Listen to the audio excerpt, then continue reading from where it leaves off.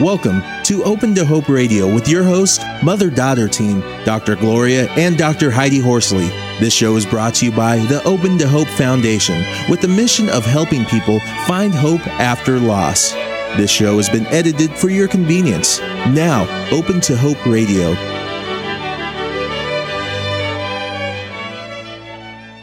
Our topic today is stories of loss, healing, and hope, and our first guest is Nancy Sabonya. Nancy Sabonya is a documentary filmmaker whose father died suddenly when she was 17. She has worked in the area of death and dying for the last 20 years and recently completed a compelling educational documentary called The Gifts of Grief. Welcome to the show, Nancy. Hi, I'm glad to be here. So great to have you on the show, Nancy, and the work you're doing is absolutely amazing. And I don't want to spend too much time on the loss of your dad when you were young, but I think that kind of information is the kind of information that makes people able to go into these areas of grief and loss, because it's not easy for everyone to do it, is it? No, not at all. And it's, usually personal experience that will take you there, right? So that's what happened for me when I was 17. Out of the blue, my father went camping with my mother and never came home. Wow. And it was one of those sudden heart attacks that no one expected. And then grief and death enter your life in this way that, is surprising, and you're just not prepared. And then you start to really learn what it's about from the inside out. I was going to say you really understood it on a deep level because you experienced it firsthand. Right. And that's really where it comes from when you know it, when you've gone through it, when you've, been through this storm. It feels like a storm, like all the natural disasters is what kind of feels like when you're in grief, whether it's a fire or crashing waves or some kind of storm in your life. When you've really gone through that and your heart's really gone through that, there's a whole other understanding that comes. It's like a teaching. And so you really meet people on a different level after that, don't you? And particularly when you go into adulthood? Absolutely. Yes, because you have a different understanding about life and death, because you know it really exists. Until that's really happened to you, you just kind of don't know. Especially as a young person, as a teenager or a young person, you just don't think that's really going to happen until it does. And then the way that you understand life from that point and relate to people is completely different. Would you consider it richer or just different, or what would be your take on that? I feel like there's a clearer understanding of what matters in life, like what's really meaningful, what you care about. All of that comes much more to the surface. So there is a depth and a richness that comes. So giving us the idea that maybe your documentary, you call it The Gifts of Grief, right? Mm-hmm. And we'll be getting into that. Now, so you went on to work in hospice, and then you went on to teach grief and loss and really got involved. How did you get involved with making this documentary? Mm-hmm. Well, I'll tell you, because of my years in hospice and working with people in grief, I felt like it was really quite an honor and a privilege to really walk through the process with people. It's such, like I said, such an intense journey. And I would get inspired by people's courage and their willingness to just keep putting one foot in front of the other, even though they were in incredible pain and such difficult times.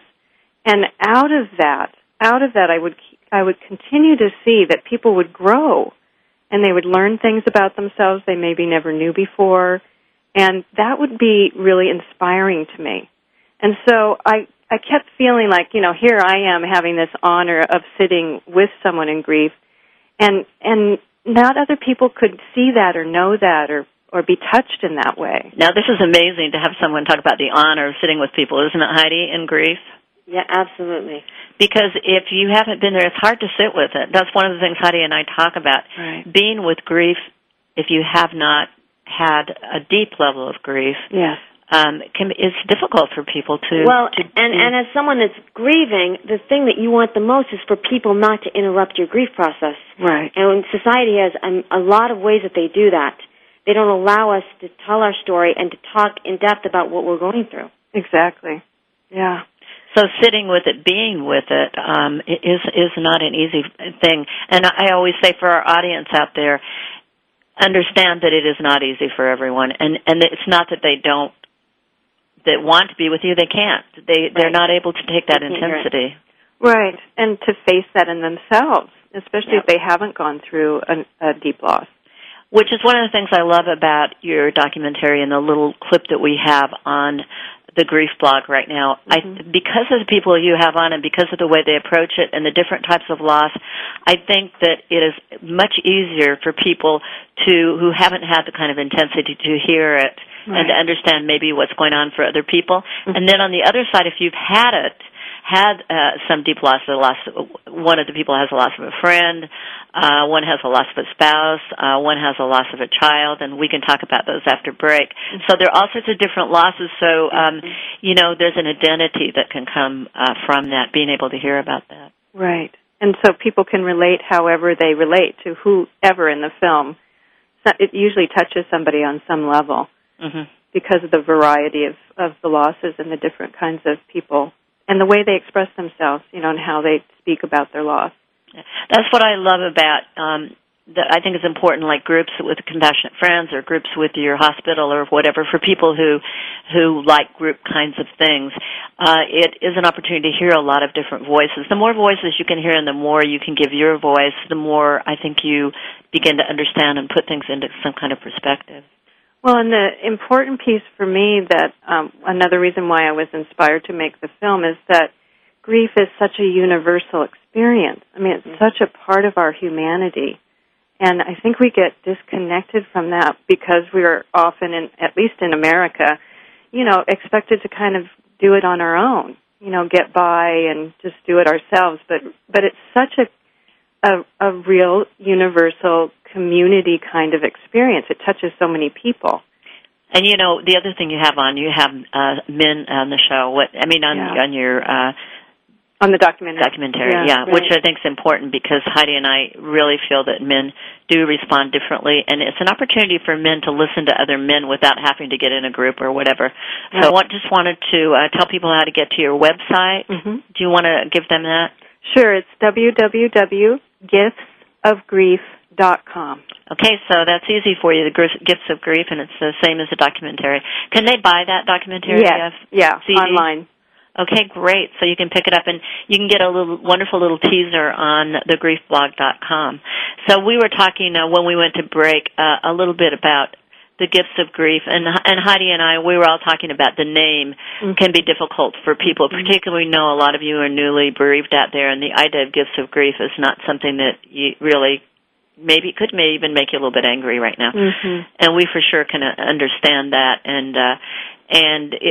but what we have on this documentary are people talking about their experience, and they do talk about the positives that they've had from this, don't they, Nancy?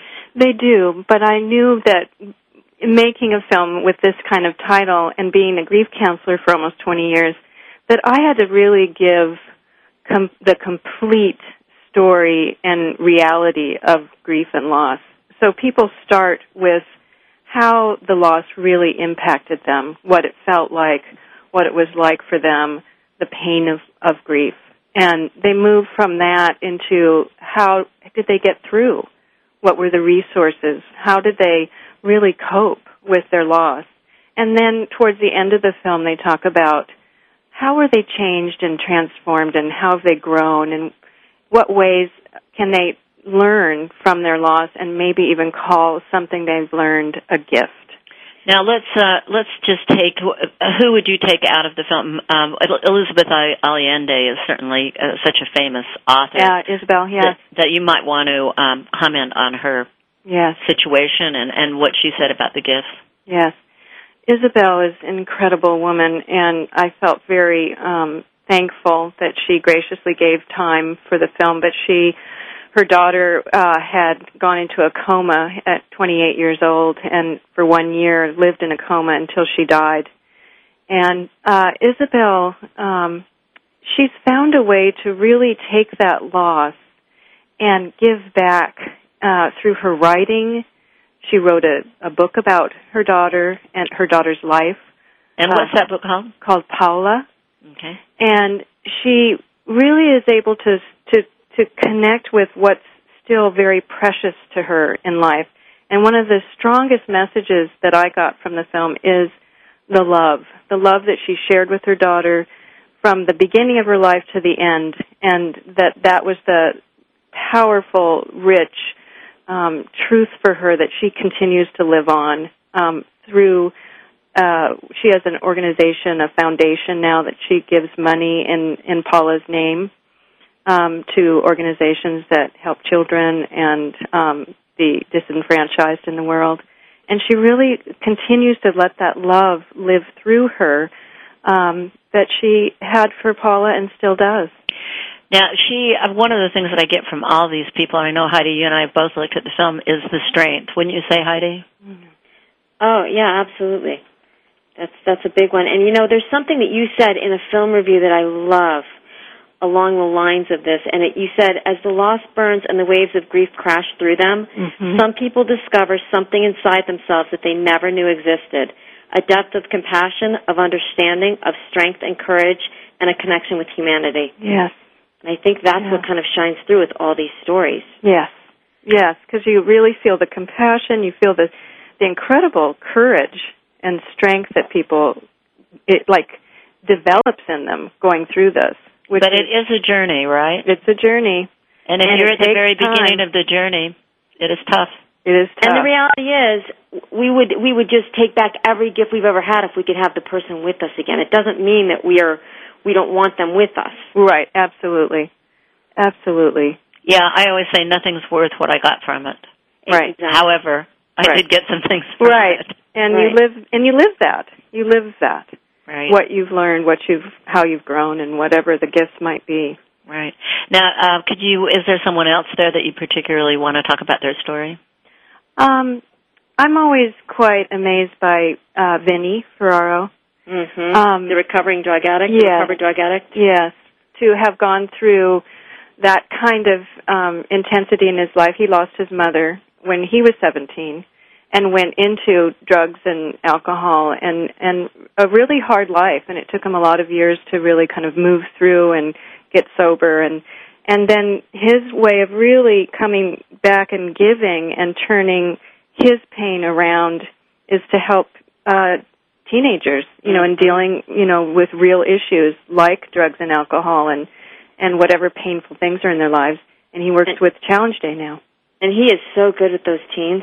Yeah. I was so struck by it when I watched the documentary. Yeah. It's very interesting watching. And talk about the death of a spouse, that story. Oh, yes, Loretta. I really was glad that Loretta, I actually worked with her in my hospice, and I was really just so happy that she was willing to interview for the film, because she went so deep into the pain that she really didn't even want to live anymore.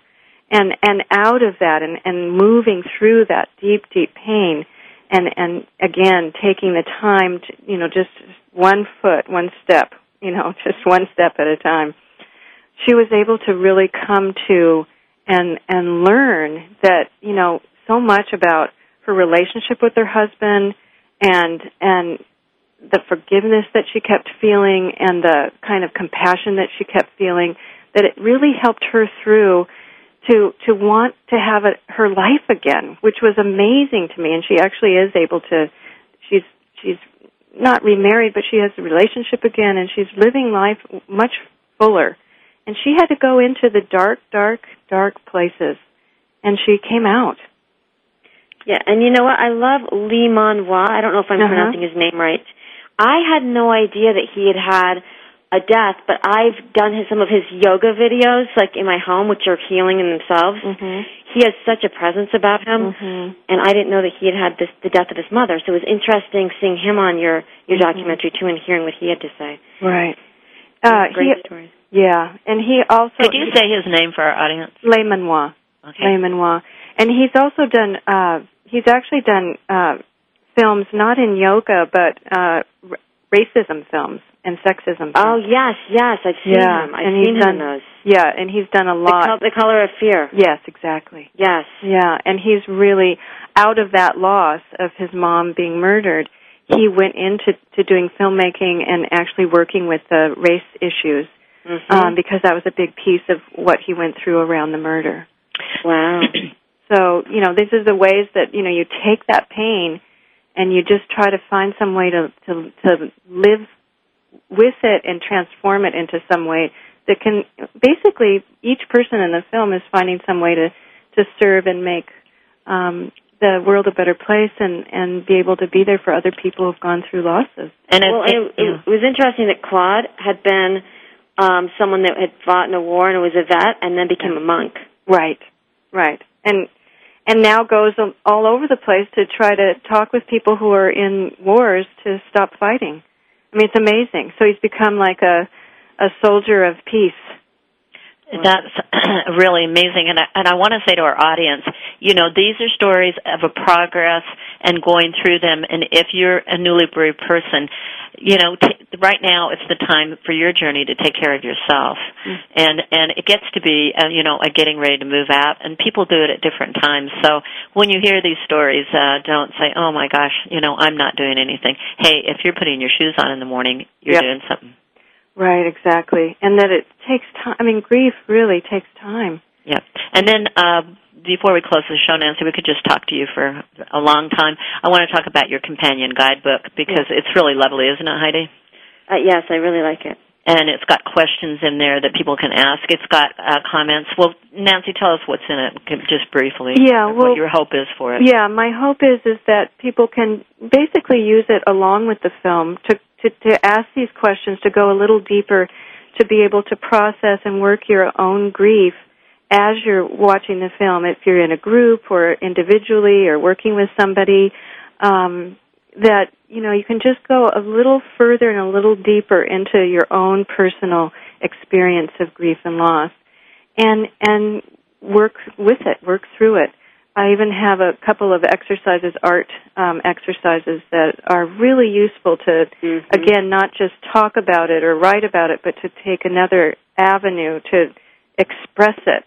Expressing our grief on so many in so many forms is so important, whether it's through music or art or poetry, whatever. But to let the grief speak and express from your heart is so important. I think that's a wonderful way to end our show, is the idea that you should let your grief speak in whatever way it is for you. Yeah. And let it happen. Well, Nancy Sabonya, thank you so much for being on our show. Thanks so much, Gloria and Heidi.